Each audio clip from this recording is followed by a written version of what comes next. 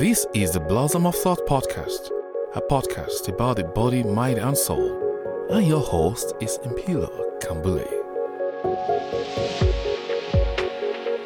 The world is inundated with protest. People are on the streets seemingly fed up with governments. It seems the trust bank account between the people and the governments has dried up. It also appears that governments have given the people a bad check, which has come back marked insufficient funds, as Martin Luther King will say. Now people want changes, hence the protest. Joining me today to discuss such matters related to the Kingdom of Swaziland or Eswatini is Thulane Rudolph Masego, an experienced human rights lawyer with a passion for the rule of law. He holds a master's degree in human rights and democratization in Africa from the University of Pretoria, Center for Human Rights. He holds a Herbert Humphrey Fellowship in Leadership from the American University Washington College of Law, where he obtained a master's degree in international legal studies. He holds a Bachelor of Arts and a Bachelor of Laws from the University of Swaziland. Thulane is a founding member of Lawyers for Human Rights Swaziland and has worked for the International Commission of Jurists, so ICJ, for several years as a consultant based in Swaziland. Mr. Masego, welcome to the show. Thank you, sir. Welcome. Well, we appreciate to have you here and just update us on what has transpired in Swaziland for the past 3 or 4 weeks, with particular emphasis on the past few days. Can you go ahead and give us just an abridgment of what has transpired? Oh, well, for the past 3 weeks or a month, there have been unrest in this country. Mentally, because people transform from one party or no party monarch into a multi-party democracy in Swaziland. And these voices of change for a long time have been coming from outside the structures of government. In particular, they've been coming outside of the parliament. But in recent times, there have been voices within parliament which have been calling for the review of the powers of the King, His Majesty King Mswati III, in relation to the appointment of the Prime Minister. There's been a group of at least 3 MPs, one, Mr. Baqede Mabuza, working together with Mduduzi Simelane, and another Mthandeni Dube, and a couple of other MPs who remain in the background, for the sake of protecting themselves against the reprisals by the regime that may befall them in the call for democracy from within the House of Parliament in Swaziland. There have been also protests arising from the brutality and murder by citizens, by the police. In particular, there was a young student from the University of Swaziland who was murdered, one Tabani Nkomonye, who was killed by the police under very unclear circumstances. That is one issue also that has fueled the anger of the people. But fundamentally, all these efforts supplement and complement what has been a long-standing cry by the pro-democracy movement, in the form of political parties, your labor unions, students, and the youth, who have been calling for the, transformation of the country into a multi-party dispensation under the rule of law. I understand that there have been a lot of people that have been murdered, about 75 or so, a lot are incarcerated. I think we'll talk about that later. And others have been maimed and disfigured in various ways. But I also understand that there is a regional grouping in Southern Africa called the Southern African Development Committee. And it's got a defense and security wing called TRIOCA that has come to Swaziland to monitor the situation in a fact-finding mission. Can you tell us about that, what has transpired in the past few days as they've come for that exercise? Yeah, that is absolutely. You will note that the Kingdom of Swaziland, or Swatini if you like, is a member of what is called the Southern Africa Development Community, otherwise SADC. And then given the turmoil here and the unrest of the last couple of days, it became apparent, on the SADC organ, Troika, to make a move with a view to intervene in the crisis. SADC, through the organ Troika, then sent, a delegation of 3 ministers one from Botswana, who is currently the chair of the Organ Troika, with a member from Zimbabwe, minister from Zimbabwe, and of course a minister from South Africa, who came here, to sort of study the situation that led to the unrest in this country. They were unable to speak with the broad spectrum of the players. In this instance, your political parties, civil society, in their various forms and shape, but they were only able to speak with the organs of state in the first instance. It became apparent when they came here that the time that they had was not enough to engage with all the role players in the crisis. They then went back with the promise that they would either come back or in one fashion or the other to establish the causes or the cause of the unrest. I think a week after, the Organ Troika then sent what is now called a technical team that was here last week to then meet with the various organs of the Swazi people to understand from their perspective as to the situation in the country. They wanted to know what people think were the causes or are the causes of the unrest and the turmoil in the country. And they wanted to know how people see as a way forward to arrest the situation. We had the opportunity to meet with them as the Multi-Stakeholders Forum, which is a group that includes all the organs of society in Swaziland, whether they be political parties, the youth movement, students, women, and all other interest groups. We went there to present how we see the situation in this country. We made it clear when we had the chance to speak with them, as all others did, that fundamentally the problem here is a political and governance problem. You will note that the system of government here is what is called the Tingundla system of government, which is hostile to all forms of free political activity, in particular the banning of political parties in the spaces for contesting the seat of government. We then said to them, if there has to be a way of finding a permanent solution to the crisis, there must be a process where all stakeholders have a say and have a stake in the governance of the country. We recommended that they must impress on the leaders of the country to start a process that would be a dialogue in nature to negotiate the future of Swaziland. That process will mean your political parties, civil society, and the government sit down together on a round table to negotiate and break the impasse that currently prevails in Swaziland. We were assured that our views and expressions will then be submitted to the principals of the technical team, and we were made to believe that SADC would be meeting in Malawi next month, August, where the report of the technical team through the Organ Troika will be made available to the heads of state, I assume, for them to decide the issue and then craft a way forward in relation to Swaziland. I am usually pessimistic when it comes to international community solving domestic problems. And I've seen in social media that people are yearning and are clamoring for international community to come in quickly and quick and fast to help the Swazis because people are dying. Can you assure the Swazi people or people in the world that this will be fruitful for the Swazi people? Yeah, we want to give this process a chance. Of course, there are those like you who are pessimistic, who look at the record of SADC's intervention in the SADC countries. People speak of Zimbabwe, for instance, they speak of Lesotho. They feel that Madagascar, they feel that SADC was unable to find lasting solutions in those countries.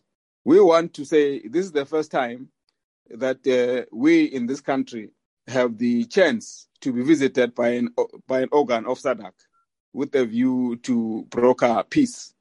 So we are faithful and we are hopeful that the process will give results to a lasting solution.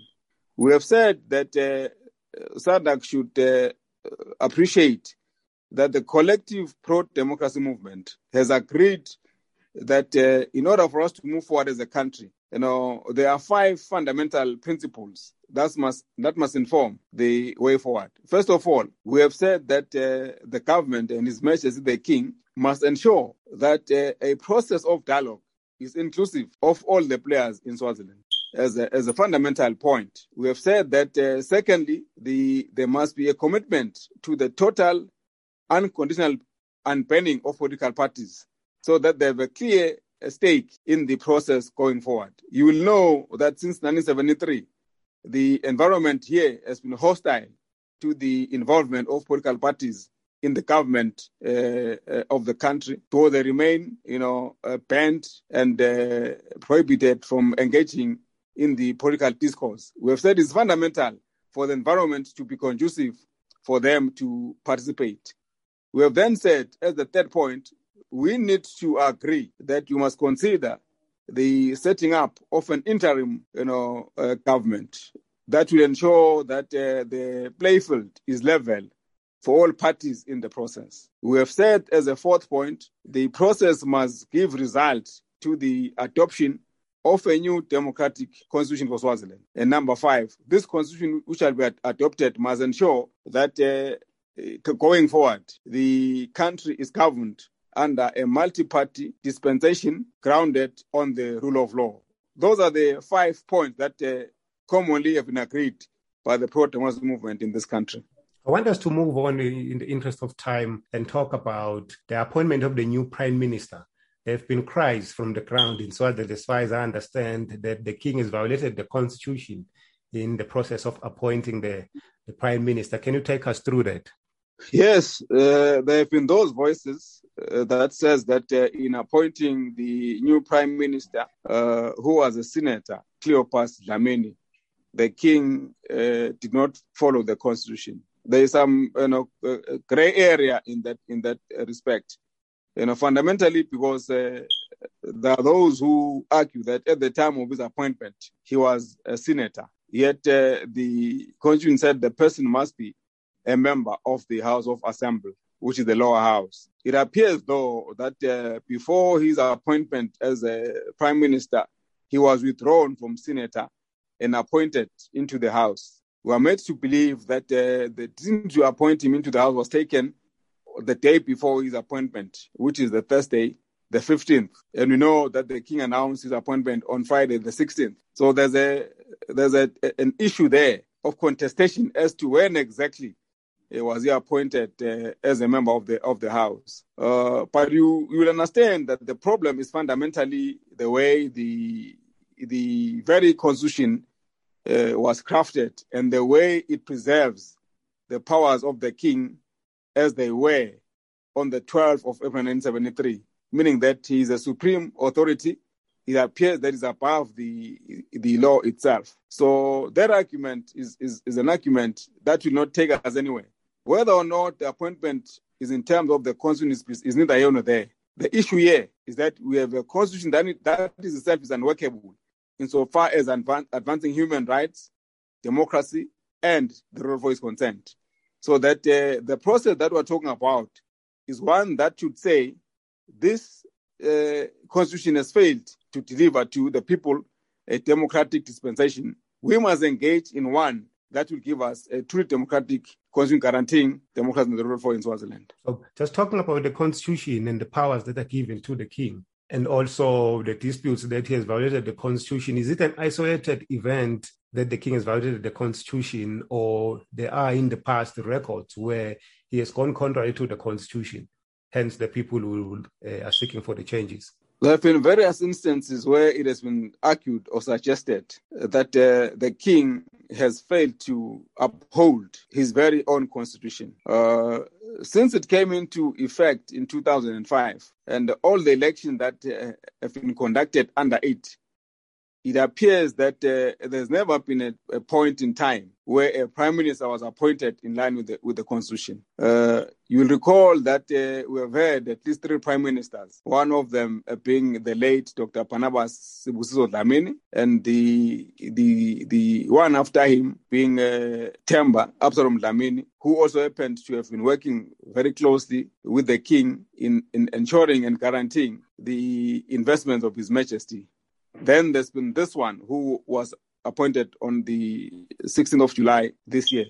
it appears that none of them have been appointed strictly in line with Section 67(1) of the Constitution, because at all times they have never been members of the House, properly so called. They've always been parachuted by the king, one way or the other. I think that's where the problem really lies. What type of a person should the king appoint as prime minister, given Section 67(1) of the Constitution? Does the king have the right to parachute somebody into the House of Assembly and then appoint that person as prime minister? Or at the time of appointment, that person should be a member of the House? These are the questions which are very unclear in the very Constitution itself. That creates a confusion. Hence, there are those who are saying to limit our struggle to be within the framework of the current framework is a waste of time, because fundamentally it is the framework that makes it difficult for people to exercise the fundamental rights to elect and then form a government as they see fit. So the debate whether or not there must be a review or an amendment of the Constitution is not one that will take us forward. The demand is that there must be, a process where there is a negotiation of a new Constitution. This 2005 Constitution appears to have failed, as I've said, to guarantee democracy for the people of Swaziland. As we are talking about the king and also the violation of the Constitution, I'm looking at Section 2. The king is duty bound to uphold and defend the Constitution. Section 63, the king, also as the number one citizen, as I take him, also has duties and obligation, one of which is to promote democracy and the rule of law. And I think from what you are saying, it doesn't appear that way. And Section 64, subsection 2 takes it very far, or it's just precisely for him. The king shall protect and defend this Constitution and all laws made under or continue to be enforced by this Constitution. It appears to me there is this binary system. On the one hand, we've got all these duties that the king must execute as far as the Constitution is concerned. And then right in the midst of these duties, now we have got Section 11, where the king cannot be taken to court either in civil or criminal matters. He cannot appear as a witness, or as others will say, he's above the law. From a drafter's point of view, what form of drafting will this be, or what kind of intention did the drafters have when, on the one hand, he's given duties, and you expect that legally, once there are duties that are laid upon you as a citizen or anybody, any public officer, you expected that you should be taken into account if you fail to execute those duties. What's your comment on that?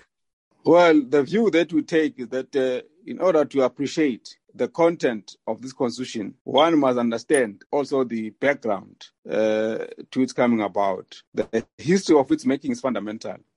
Fundamental for the simple reason that those who have been following developments in this country, politically and constitutionally, will remember that in 1996, if I'm right, the king established what was called the Constitutional Review Commission, which came out with the various recommendations. But prior to it, there were other commissions which were set up by the king. And these commissions, were not inclusive. They were appointed by the king. Many of the members there were members of the royal family. There were chiefs, there were cronies who are close to the royal family. And what is fundamental is what they recommended. We need to remember that they recommended that the powers of the king, in what would be a new constitution, should remain the same. In other words, the position as it prevailed from April 12, 1973 to July 26, 2005 had to remain as they were, which means there was never an intention on the part of those who crafted this constitution to ensure that the king is subjected to a constitutional dispensation. What they sought to do was to entrench a political situation as created, if you remember, in 1978, when the Tinkhundla system of government was introduced. And its fundamental feature is that it places the monarchy at the center of the political life of a Swazi, meaning that everything that we do as Swazis is informed by the wishes and whims of the monarchy, in particular the king. So the constitution, on the one hand, seeks to guarantee the rule of law. On the other hand, it creates a supreme leader. And these are very inconsistent values and principles. And I think the call for a new constitution is fundamentally because of the failure of this so-called supreme law to ensure that the rule of law is the base of government for Swaziland. You'll also note that the section 64, if I'm right, or 65, which says the king shall exercise his executive powers on the advice of constitutional bodies. But it also says that the king may, in his wisdom, not act in accordance with advice given to him. So that tells you that we have a document that was not intended to bind the head of state and government. It placed him far above the constitution. And this is fundamentally the problem that we're faced with in Swaziland. There are so many things that we can talk about as far as the constitution is concerned and the problems from the point of view of the drafters. But now I just want us to move on to the cries for amendment of the constitution. How does that look like? What is it exactly that will be required to be changed as far as the constitution is concerned? People want to amend the constitution to allow the people to elect the prime minister directly. I think this is the voice that is coming from within parliament, the call that the prime minister must be elected directly by the people.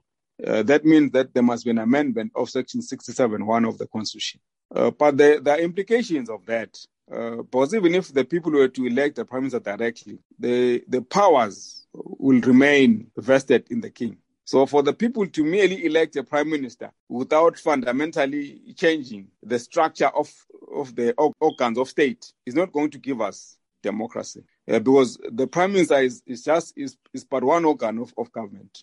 There is also the courts and the judiciary. There is also the parliament. So to elect a prime minister and place him in a framework where he doesn't command executive authority, or even if he does command that authority, the framework is such that he will be frustrated in the performance of the powers of premiership.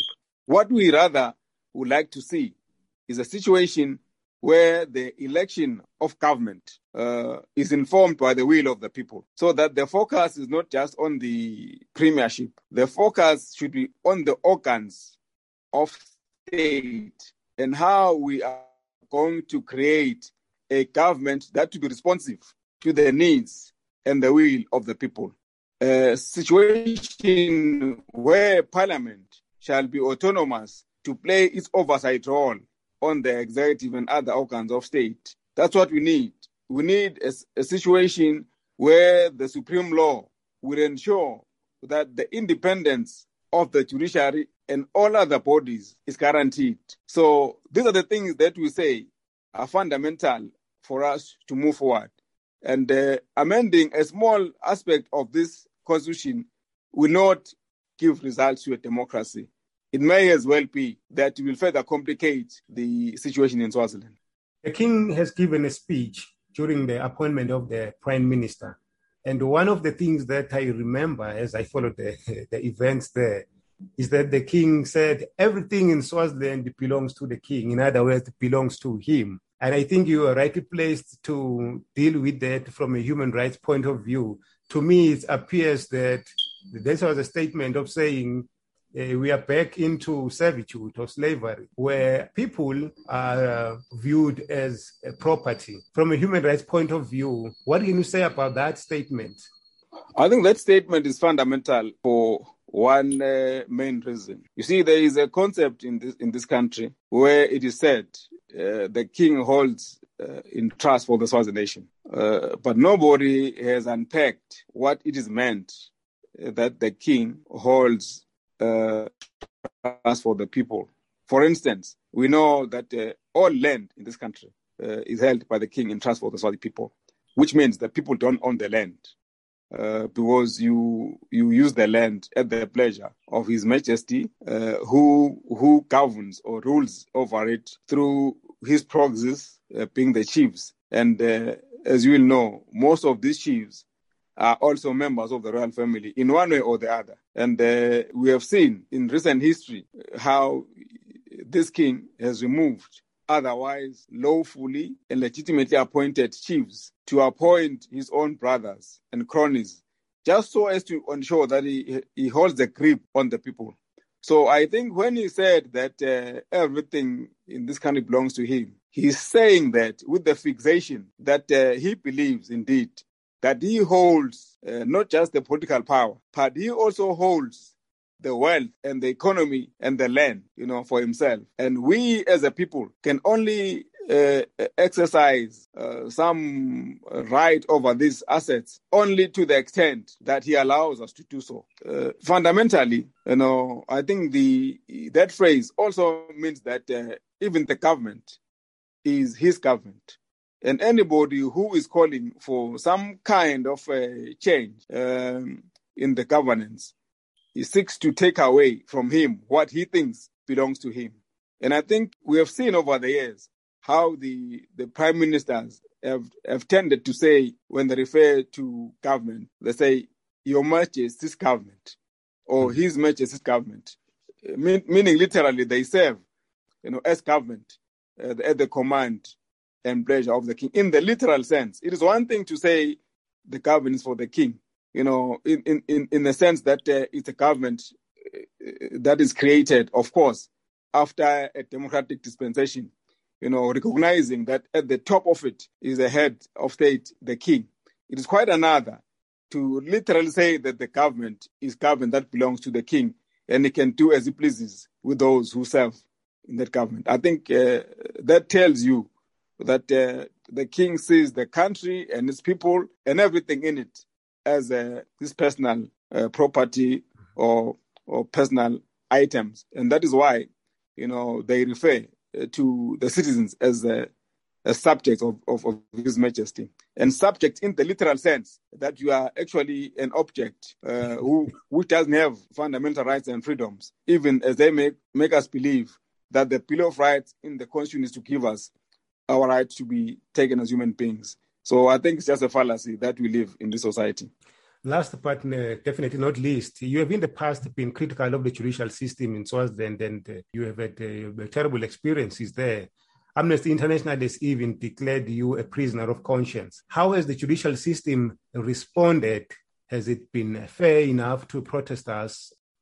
Of course, I remain critical of the independence of the judiciary in Swaziland, in as much as I remain critical of the way that the king governs or rules over the people. And the approach of the critique on the judiciary is not based on personal dislikes of those who are serving in this institution.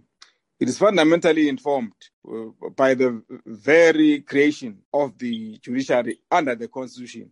You will note that the Judicial Service Commission, which is a board that should advise the king on the appointment of judges, is composed of members who are appointed by the king himself. That's one. That's the one difficulty. But more than that, the process of appointment of judges is in itself mired in confusion, in that whilst the Constitution attempted to call for an open, transparent, and competitive process, there's never been a process where appointment of judges has been transparent or open or competitive. So many of us are compelled to take the view that in order for one to be elevated into the seat of a judge, you must be somebody who is pliable to the system. If not, you don't stand a chance. And we have an example, a sad example, in the form of one of our revered justices here, Justice Thomas Masuku, who many of us view as an independent, objective thinker. But for his independence and competence, he fell out of favor with the powers that be and had to see himself being unlawfully and sadly removed as a judge of the High Court of Swaziland. There's a few judges, though, who continue to stand on the side of what is right, as opposed to, popping up an unjust system. So in your question, that speaks to the response of the courts in the crisis. We have had to really struggle, in the lower courts, where many of the people who stand accused of being part of the protesters, whom government has opted to call looters, have had to appear. We have had to deal with very hostile, judicial officers who have refused to grant bail. In the early days of the protest, they refused to grant bail to those who stand accused of being involved in the protest. Later on, when they opted to grant people bail, they made it so prohibitive so that even if you are granted bail, you would not be able to pay the bail amount. You find that somebody who is accused of a minor offense of having looted an item worth maybe 40 rands, would be made to pay about $2, would be made to pay a bail amount so exorbitant as if the person has committed a very grievous offense. That's on the one leg. On the second leg, people have had to be denied the fair trial rights in that many of them were compelled to plead guilty just so as to walk through the criminal justice system when they would have preferred not to plead guilty because there was an element of agency that those who are said to be, responsible are dealt with, in terms of the law, even if it meant compromising the very law that should guarantee them right to a fair trial. We have had then to approach the High Court with a view to put pressure on the lower courts, to apply the law as we understand it on fair trial rights. Now, the problem, as you will know, is that those lower courts were behaving in the manner that they did because, as we understand, there was an instruction that they deny people bail, that if they do give them bail, they must make it so expensive so that they wouldn't afford to pay that bail. So what we see here is a compromise of the very independence of the judicial officers who were made to operate under a situation where the law did not matter. Mr. Masego, on your last point, the internet started having problems because we were having this on Zoom, so it started having glitches. Can you just repeat the compromise of the judicial system just towards the end when we were speaking about how people were denied bail or it was made so excessive so as to deny them bail? Yes, I was saying that we were made to believe. In fact, some of the judicial officers in the lower courts said in open court that they had been instructed not to admit people to bail. That's one. The second issue is that many of these matters where people were accused as looters in the unrest were then dedicated to specific judicial officers who appeared to be no-nonsense officers. Where they granted bail, they made it so expensive that the person would not afford that bail amount. And the intention was to ensure that those people had to do time in jail. So it became like a conviction before the conviction itself happened. That's on the one leg. On the second leg, we saw that there was some agency on dealing with these so-called looters, whom we call our clients, in the sense that the prosecution and the police were quite keen in compelling them to plead guilty, when they would have wanted, to plead innocent and be taken through proper criminal trial.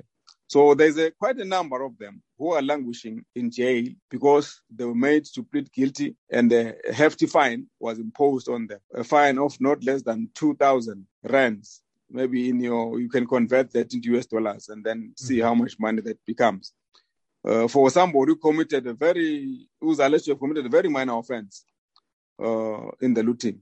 So what we have seen as a trend is that there are people who were accused of looting items of a small value were made to pay bail or a fine at a very high fee, just so as to send a message that the government and the police will use the courts, to suppress and undermine the rights of the people of Swaziland. Mr. Masego, thank you so much for coming through. I think we have been going on for quite some time, and we appreciate your time. You're a busy man and doing a lot to help the people who are already incarcerated and many others. Thank you for coming through. Thank you very much. Thank you, my brother. Bye.